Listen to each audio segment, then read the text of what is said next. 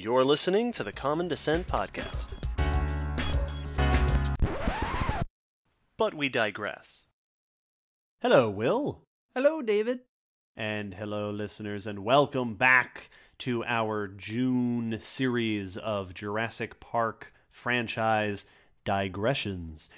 If you listened to the last one, you will know that every Saturday in June, we are working our way one by one through the films in the Jurassic Park franchise, ending with our fresh perspective on Jurassic World Fallen Kingdom at the end of the month, right after it comes out. We are working our way through the movies, reviewing them, not as film experts, because we are not, but as science experts, discussing the science, the scientists, the critters in the movies. We're not nitpicking the factoids, but we are discussing the movies in the context of that fascinating intersection of science and pop culture. Today, we are discussing the second movie in the franchise, The Lost World: Jurassic Park. Yeah. Released in 1997 from Universal Studios, directed by Steven Spielberg, and starring the return of Ian Malcolm, played by Jeff Goldblum. Yes. Last thing before we start, as always, spoiler warning. Spoilers ahead. We will be discussing details of the movie. We will, in this case, definitely be talking about some stuff that happens at the end. Yep. So if you've not seen the movie and you want to see the movie, turn back for Here There Be Spoilers. Same joke I made last time. That's fine. Whatever. It's a good joke. It's a good joke. I'll make it at least 3 more times. Will, let's begin by discussing how this movie portrays its creatures. The continued portrayal of dinosaurs. Yeah, so we see a lot of the same things that we mentioned last episode with this one. You know, they don't really regress much in their portrayal of the dinosaurs and like how they move. We do get more, which is always fun. We have some new dinos. We get some new big ones. We get Stegosaurus. We get some new sauropod. I think it's a Diplodocus, but I'm not sure. I'm not sure. I'm pretty sure if I remember it, but I'd have to double check my DVD. There's a little section in there that gives you like a field guide for all the dinosaurs. Oh, nice. With pictures. But we get some other weird ones. We get a Pachycephalosaurus, and one of the underlying stars of the movie, they call them Procompsognathus in this one, but they just refer to them as compies. Yes, compies. And so we get a variety, which is cool. It's neat to see that there are more dinosaurs, so we get to see how they're all portrayed. Yes, and they're shown in very much the same style as the first movie. They're animals in this time in their habitat, which is probably the coolest thing that this movie does that the first one didn't, is while we're still getting to see them mostly, there's exceptions, just behave as normal animals, we're now getting to see them do it in a fairly natural habitat, out in the wilderness, interacting with one another as we would presume they would have had they been able to interact back in the day. Yes, the dinosaurs are very similar to the first Jurassic Park in that the updated stuff is still updated, the wrong stuff is still wrong. Yes. But one thing that they changed is that we are now looking at them in a more ecological context, more on behavior and their lifestyle. Yeah, that's kind of the focus of, I mean, even for the characters, that's the whole reason they're out on the island, is to do a environmental study, to fully document the animals in their environment, to actually as a conservation effort. He's trying to get them described so that he can get them protected, which is neat because that's actually what you have to do nowadays if you want protection for an ecosystem or an animal. Is the first thing you have to do is actually go research them in habitat, document their population, document the state of the habitat, document what is and isn't causing threats, and then submit it to usually the local government and ask them to put legal protection on it. So it's actually kind of neat that they showed what the real process would be just with dinosaurs. It is. So the plot of this movie, we didn't discuss the plot of the last movie in the last episode, but it's Jurassic Park. I hope people know. In this film, they're going back to the islands, to a different island called Site B. Mm-hmm. because Hammond wants to save the dinosaurs, but InGen is being taken away from him, and people want to go there and exploit the dinosaurs. So they're back on the island, focusing on this is an area where the dinosaurs aren't in enclosures, allowed to live their dinosaur lives. And one of my favorite things that they included in this movie, and it's a running theme through the film, is this subject of parental care. Yeah. That a few times in the movie we see dinosaurs taking care of their babies. And this is, last episode we talked about the dinosaur renaissance, starting in the middle-ish of the century and moving forward. One of the big new revelations that came out of the dinosaur renaissance was things like dinosaur nesting sites and the realization that there were dinosaurs that were very committed parents, caring for their nests, caring for their babies. Maiasaura is the good mother dinosaur. Yes. From here in the U.S. And that shows up in this movie. We see in the beginning with the Stegosaurus protecting its baby. We definitely see it with the T-Rex as a running theme, with the baby T-Rex and mom and dad protecting the baby. And I think that's so cool that this movie took, once again, a discussion from the real world of paleontology and put it in the film. Yeah, it brought it to the public perception. And it's a concept that probably doesn't seem, so weird that animals take care of their babies, but you'd be surprised how often people are surprised when they find out that alligators are crocodiles, or that, even like certain insects, are good parents. There's animals that we do and don't expect to be caring. And for a long time, dinosaurs are in that category that was just assumed it was just a brutal time, and that it was just, savage, and there was no parental care. These are giant lizards. They don't have feelings. Yes. That much very archaic view of them. And so this is it's a nice way to see this brought up and changed. And I think it's worth pointing out that this, of course, isn't the first movie to portray dinosaur parental care. No, it is not. Land Before Time did it almost a decade earlier, drawing many tears. But what I really like that this movie does is it's that subtle subversion of your expectations. They don't show the parental care just with the nice, friendly dinosaurs, right? Yeah. The famous predator, apex creature, T-Rex, is shown to be a caring parent. And I like that sort of challenging public perception concept. We had to get into like the fifth or so Land Before Time movie before they did that. Well into the Behind franchise. the times. It's really, and I like the way they show it. The characters are definitely focused on it. Our resident paleontologist in this one, Sarah Harding, is the one who's specifically focusing on that concept. That's what she kind of focuses on with her research. But they also just show it in very nice, subtle ways, and how the animals interact and how the animals, like, it's really cool whenever you get to see them actually interacting with their young, because they make them very paternal. They're nuzzling the baby like you see many animals do, and they're guarding over it and taking care of it like you would picture, many mammals even taking care of their young. Yeah, one of my favorite things in this movie is at the very, very end. We told you there'd be spoilers. Very, very end, bad dude gets taken out by the T-Rex because, of course. But the way the parent T-Rex, the male, I think it is. I think it's the father. Yep. The father bites him and drops him in front of the baby, so the baby can have the experience of killing and eating the prey. Yep. And it's such a cool little parent moment. Yep. They even I love that they put that in there. The T-Rex look proud after, like they even have it get this little this little affirming nod and noise, and I like that.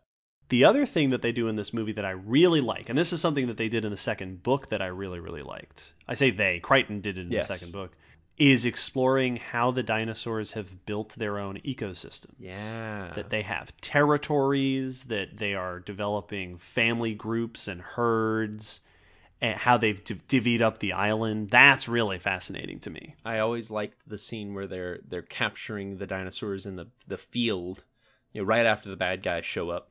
They're going through their trucks and motorcycles, chasing them down. But it's a whole variety of dinosaurs moving through this field. And it's very reminiscent of, like the Serengeti, where you have herds of different species. Zebras herds, wildebeest herds, antelope herds, all moving, if not mixed in together, near each other and among one another, as they are all living off the same, grass and moving in the same areas. And it was cool getting to see that they were forming these herds, but they were also having intermingled social groups, like we see with animals today, where like birds will all gather in the same area of, you'll have gulls and storks and, ibis and all stuff, all feeding off the same food. Yeah, it's a really neat envisioning of even in the movie, it's not authentic. Yes. But a dinosaur ecosystem is really cool. Yeah, I like that they weren't just isolated from one another. It wasn't just, and now we're seeing this one, and now we're seeing this. There was an intermixing, especially, of course, with the herbivores. You don't see that as much with carnivores. We got a little bit of that in the first movie with the Gallimimus flock and the brachiosaurs singing to each other. But it was fun to see it explored a little bit more here. Yeah, and a little more variety and detail. One thing that a criticism that I have that's a little newer in this movie. And obviously, again, a lot of the stuff is wrong. They stick to the T-Rex can't see if you don't move thing, and the theropods are all wonky. But one thing that was a little bit different in this one is I feel like the raptors, the velociraptors, are a little bit more monstery in this one. I mentioned last time this notion, this term that I like to use that I may or may not have invented, called monsterification. Yeah. Where you take an animal and you strip it of its realistic animal tendencies to make it an intimidating villain. Yeah, add in those Hollywood features that make for good monsters. Yeah, and the raptors had a little bit of it going in the first one. Yes. And in this one, there's a lot more jumping through glass windows. For no reason. For no reason. The one raptor shoving its face through the glass, the car window. And that scene was always weird to me for a couple reasons. On one, that looks utterly painful. Yeah, that's uncomfortable. Like why are you manically going after this one prey item to the point that you're going to bloody your own face? But also, you have hands.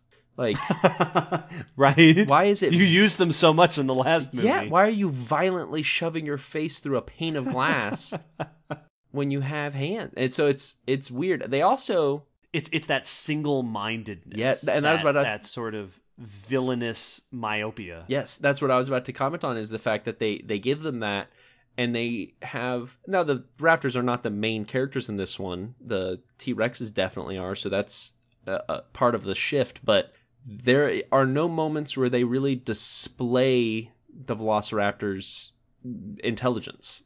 Yeah, they kind of push that off to the side to make them more, alien-esque. Like the closest they come is that they sneak up on people. They outsmart the group by sneaking up on them. But that's just what predators do. I mean, if you go out into the plains at night where big cats live, well, you're gonna get pounced on before you see the cat too. Like that's happened to people all over. So yeah, it's weird that they shift away from. They don't really show them do anything intelligent. They're still fast and athletic, but they're really just big ninja dinosaurs that are scary. They're not really showing that they're smart. Now, that's not to say that they're not still cool. No. The don't go into the tall grass scene is still really fun. Yes, it is. And I like the depiction of the dinosaur, of the compies. I like that. The idea of a swarm of little dinosaurs going after big prey. I'm not thrilled with this. It's so weird to me to see anytime they have, this is another monstery thing. Yep. Of having a tiny little creature for some reason think it can go after a giant. Yes. Like Compy's going after a full-grown man. Carter's friend, whose name I don't remember, is like a house cat going after a T-Rex. Yeah. And it doesn't make a whole ton of sense. No, it doesn't. It's that you would be doing that. It's odd. It has that monster quality. They also, fringe the bounds between doing neat stuff and then also doing very odd things. I always found it very weird, and this could be interpreted different ways, but Carter's friend is the guy that we see zap one of the compies earlier on in the movie with a cattle prod. Yes. And then is later on eaten by compies. Now, you could say that that's just poetic justice. Right. For this character. But as a kid, it always read to me, as I assume it does read to many other people, that the compies were taking their vengeance. Yeah, which is another very monster-y Yes. trait to put into an animal for a movie. This is the one of the first time, like, the lawyer guy got eaten in the first one, and yeah, he was a stick in the mud, but he hadn't done anything to the dinosaurs. This is really the first case we see of that poetic justice by the dinosaurs. Dinosaur retribution. And so, and now maybe that wasn't the intention for the scene, and that's just one way to interpret it. There's definitely argument to be made there, but it was definitely a weird thing that one of the dinosaurs was used as a vengeful tool, which is, as we said, a little more monstery, a little weirder. That coupled with the fact that they were treating them like dinosaur piranhas, and even piranhas don't go after big prey.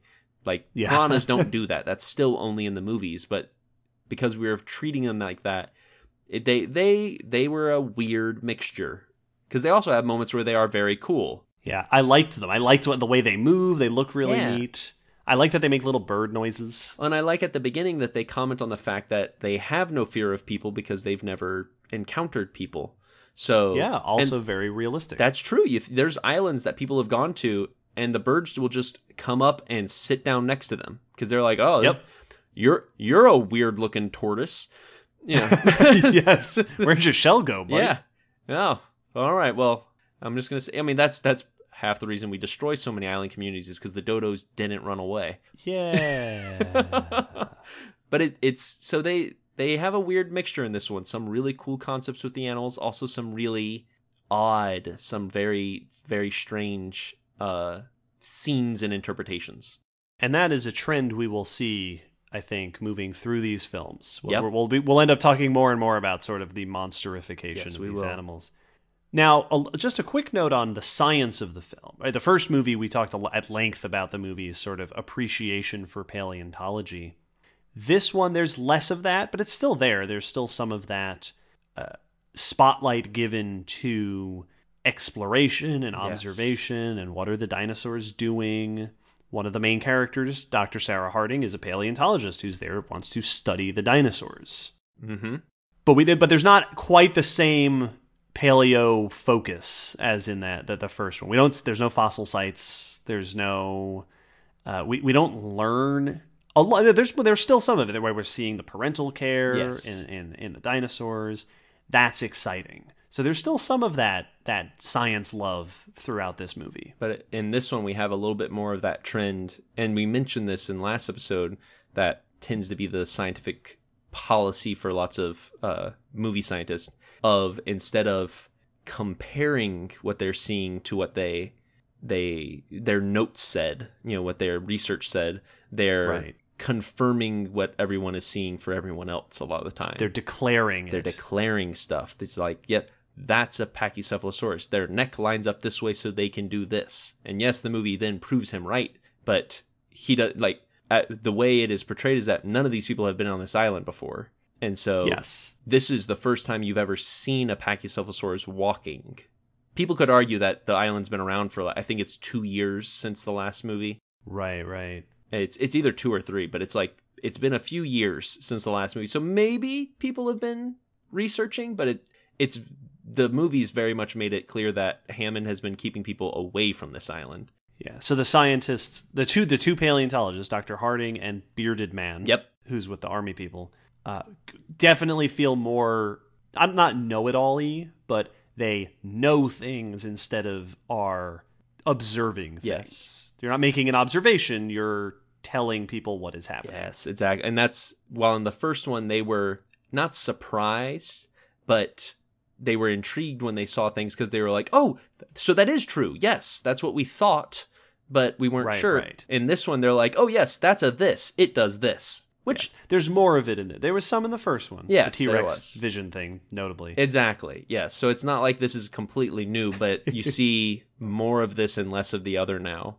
and that does take a little bit away from the fact that these are dinosaurs that should all be extinct and haven't been around. So it kind of makes them a little more, I don't know, less new. Which it's a sequel, but it was interesting. The other thing that this movie does, so Dr. Harding is our paleontologist. So last movie we talked about the depiction of scientists. Yes. Right? And we praised greatly Dr. Grant and Dr. Sadler. And I think that Dr. Harding is good. I like Dr. Harding as a character. I like that she's not a bad scientist for movies. Yeah, she's intelligent. She knows what she's talking about. She's there making observations. She's being very sciencey.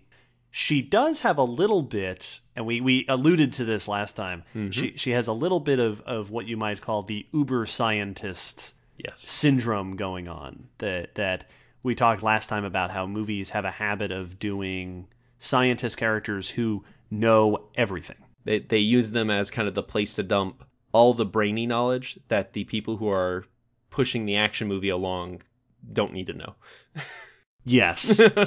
She's a world-renowned paleontologist who studies fossils, but she's also an expert on tracking predators through Africa, and she's also a photographer, and she's also a veterinarian. Evidently. like she treats the injured baby T-Rex. She's not the worst example of this in movies, but there is a little bit of that sort of overstuffed feeling. Instead of being a specialist like most real scientists are, this is that I can do all of the smart stuff that needs to be done in this story. Yeah, it's the time it really stands out to me, as we mentioned, is when she's treating the baby T-Rex. Because I remember as a kid when she showed, first off, she knows how to use a handheld X-ray, like the oh boy. It's supposed to be like an ultrasound, like a ultrasound. That's it. But it's also showing things. It's also giving a picture of the bone, very much like it's a weird I don't think that's the image you get from ultrasounds because we use those on our animals and it doesn't quite look like that. But she sees the crack, so first off, she knows how to use that. That's not a piece of equipment I know how to use. And she finds the fracture. And as a little kid, I didn't see it until I saw it later as an adult, because I was looking for a crack as a kid. But even as an adult, I was like, how'd you know to look for that? Because that's not an obvious. That was very subtle. Yeah, she has very convenient knowledge. Yes. Otherwise, though, she's a cool portrayal of a scientist.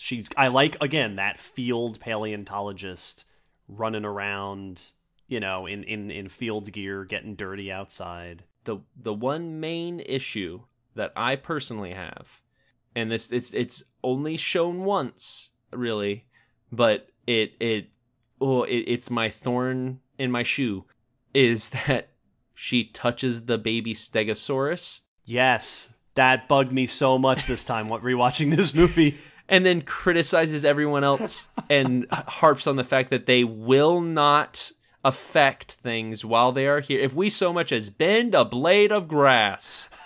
Yeah, but then she goes up and she's like, I'm going to get in for a close picture of the baby Stegosaurus, and then reaches out to touch it with its parent behind it. That's... I know that was probably just for that scene. If you cut that scene out, she doesn't do anything else like that. Yeah. So if you just were to have removed that scene, it wouldn't undermine. But that one scene really undermines her as a scientist character. And I get, you could argue that she was in awe, but still, to then literally, after the camera cut, she is going on and on about how, don't light that cigarette. We're not... we're not causing the change here. And Ian gets to have his one moment, which I also noticed in this one. He only has one moment of being a KI-tician in this one, where he says, "Oh, that's true. That's actually, that's impossible. Merely observing a system is going to change it." And that's the only time he mentions anything based off chaos theory in that movie. Which he's much less of a scientist in this one and much more of just protagonist. Yes. And there's sort of this compared to the first movie, there's a little bit less Step down. of that science spotlight. There's a little bit less of that sort of neat, interesting portrayal of the scientist characters. Yeah. A little bit more monstery action movie stuff with the dinosaurs. Yeah. Not so much with the scientists, but one other thing they do bring in with this one, and they actually focus on a little bit more. They did it in the first one. We had Muldoon, who was a big game hunter. In this one, we have Roland, who is a big game hunter. Yes. And it's cool that they bring him in. Now, he's with the bad guys, and he's kind of your bad guy with a heart of gold in this movie. Yeah, a little bit. He's got that sort of feature. But it's cool because they show multiple times with him where he corrects some of the scientists or overwrites some of the other people when they make a statement, because he's looking at them as big animals and big predators. Doesn't matter that they're dinosaurs. It's the fact that he knows how to function around big, dangerous animals. Yes, and that's what we've always said. Yes, it is. Because Dr. Hammond says in the first movie, who better to lead the children through Jurassic Park than a dinosaur expert? Mm-hmm. It's like, somebody who's been to Africa? A safari, a person who's been on a safari. Yeah, somebody who works with animals and knows how to deal with them.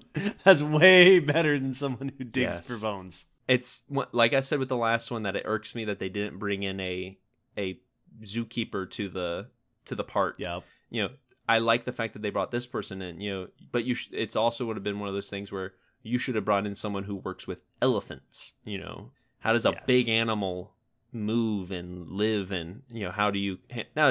That's also assuming that there'll be 1-to-1s with the dinosaurs, but it is a much more likely that they know animal behavior than someone who's just studied their skeleton. He also makes the point about the game trails. Yes, I love that line. Which is really cool. And again, that goes back to this concept of the science of this movie, right? Where there's very little in the way of the genetic stuff that we saw in the first movie. Yeah, that doesn't really come up. There's almost no cloning talk, DNA talk. It's very much the science in this movie is focused on the animals being animals and their ecosystem. And I love that thought that there are territory. Like they say that the big meat eaters are in the center of the island. Yeah. Roland says, this is a game trail. We don't want to camp here. Mm-hmm. Predators hunt on game trails. Yes, because they're making the island their own, and that's really cool. I like that concept of it. So they definitely have some, still a little bit of that focus on the specialists, and we get to see a little bit more of the practical animal side than just the paleo side, which is cool. It's nice that he knows how to, we see him tracking them and we see him treating them like animals and commenting on their behavior. There's even one point where he comments on the fact that their position isn't good because they're downwind and or upwind, and he'll smell them before he even gets there. Yes. And so it's got some neat things, once again emphasizing these are animals. These are not monsters. Even though other things in the movie contradict that, they still have that vein in there. Yeah. There's also something to be said, perhaps, for the subject of how we treat wild animals. Yeah. Taking them out of their habitat, which is something that the whole InGen sort of pseudo-military operation is set on doing, capturing the animals. Hammond wants to protect them. There's the whole sequence at the end with the T-Rex released into a suburban area. There's a lot of like hinting. The movie doesn't go too deep into much of this, but those hints of it doesn't do direct commentary, but it right puts it in there. The hints of how we relate to the creatures that we share the planet with. Yeah, and all of which are real life issues of invasive species that have been transported from other environments. You have escaped animals that get out for one reason or another.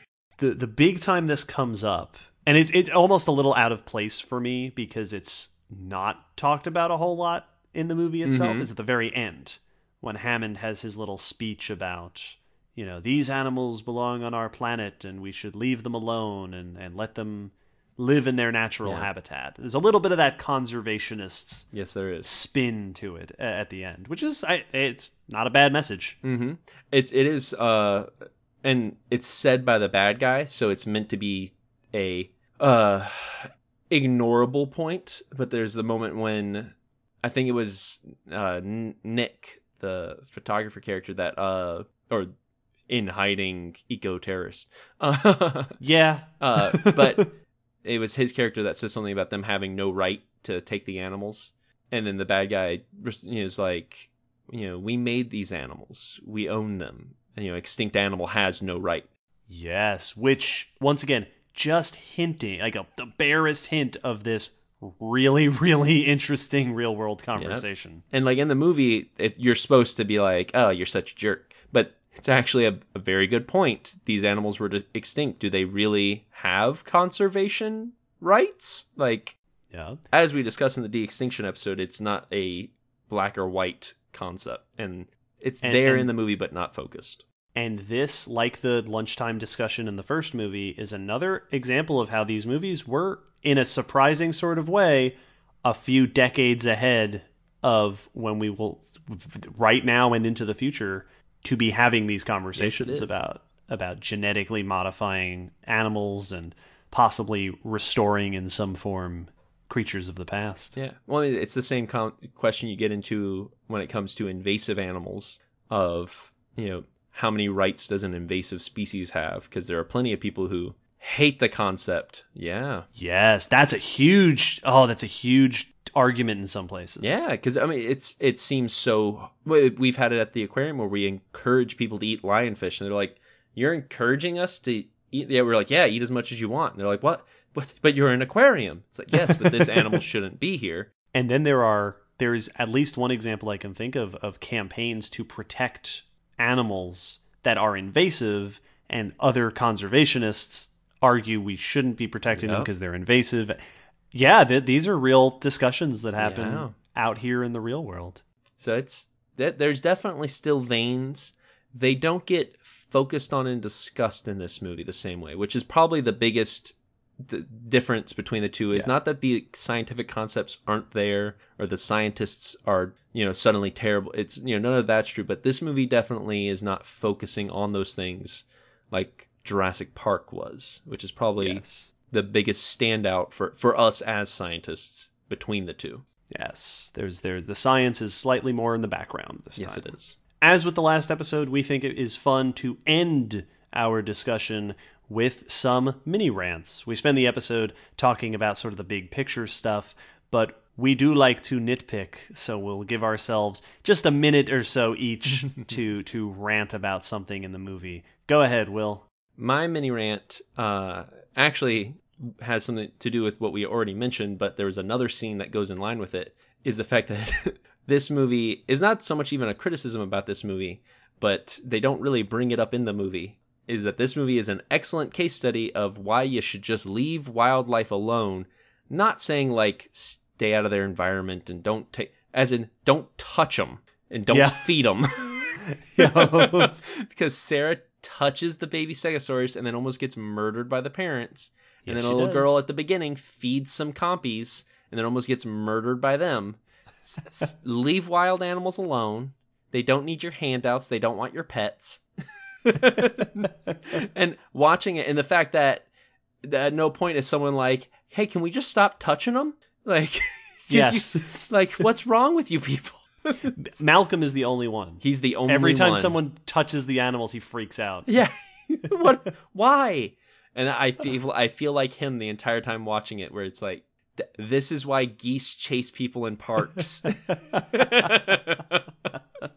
We're still causing dinosaur attacks today.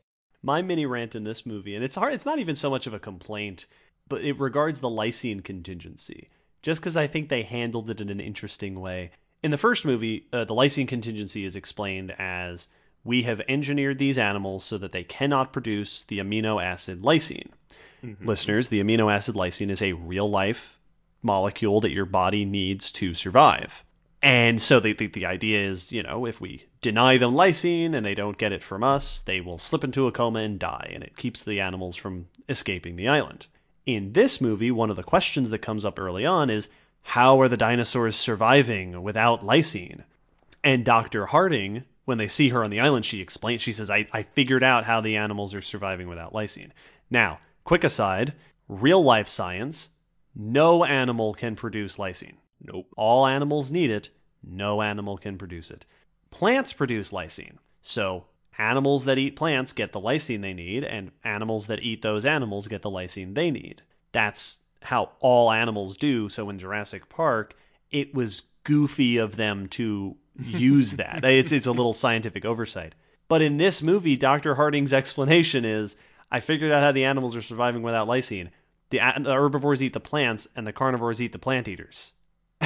And it's weird that they kept the bad science decision from the first movie and resolved it with real science, because it makes the scientists from the first Jurassic Park movie look like idiots.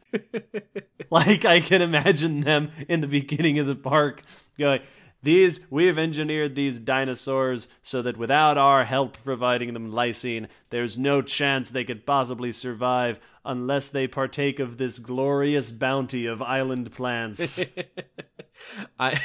What were you thinking? I love the idea that in the universe of Jurassic Park movies, her discovery was the first time this concept. Yes. God, did you know I don't have lysine either? Yes. I discovered that I went to Africa. None of those animals produce lysine either. Lions don't produce them? We need to go through the animal kingdom. Who engineered these lions? Yes. Who made this? I don't think any animals do this. This is worrisome. I don't know what's wrong. It's Cobb's all the way down. Well, there's some science about the Lost World Jurassic Park. We hope you enjoyed once again. As with last time, we love talking about the science. We also have personal thoughts, many personal thoughts, which we will put for this episode on Patreon. So if you're a patron, you can check out our personal ramblings about the movie. If you're not a patron, maybe think about it. You can go listen to some extra audio stuff. Yeah, consider it. We will be back next Saturday in our continuing series to discuss, just our favorite movie in this franchise, he said with insincerity. Boy, oh boy. Jurassic Park 3 is next up in our discussion, so join us then. It's going to be bigger. We'll make that joke make sense next time. Yep. Bye, everybody. See ya.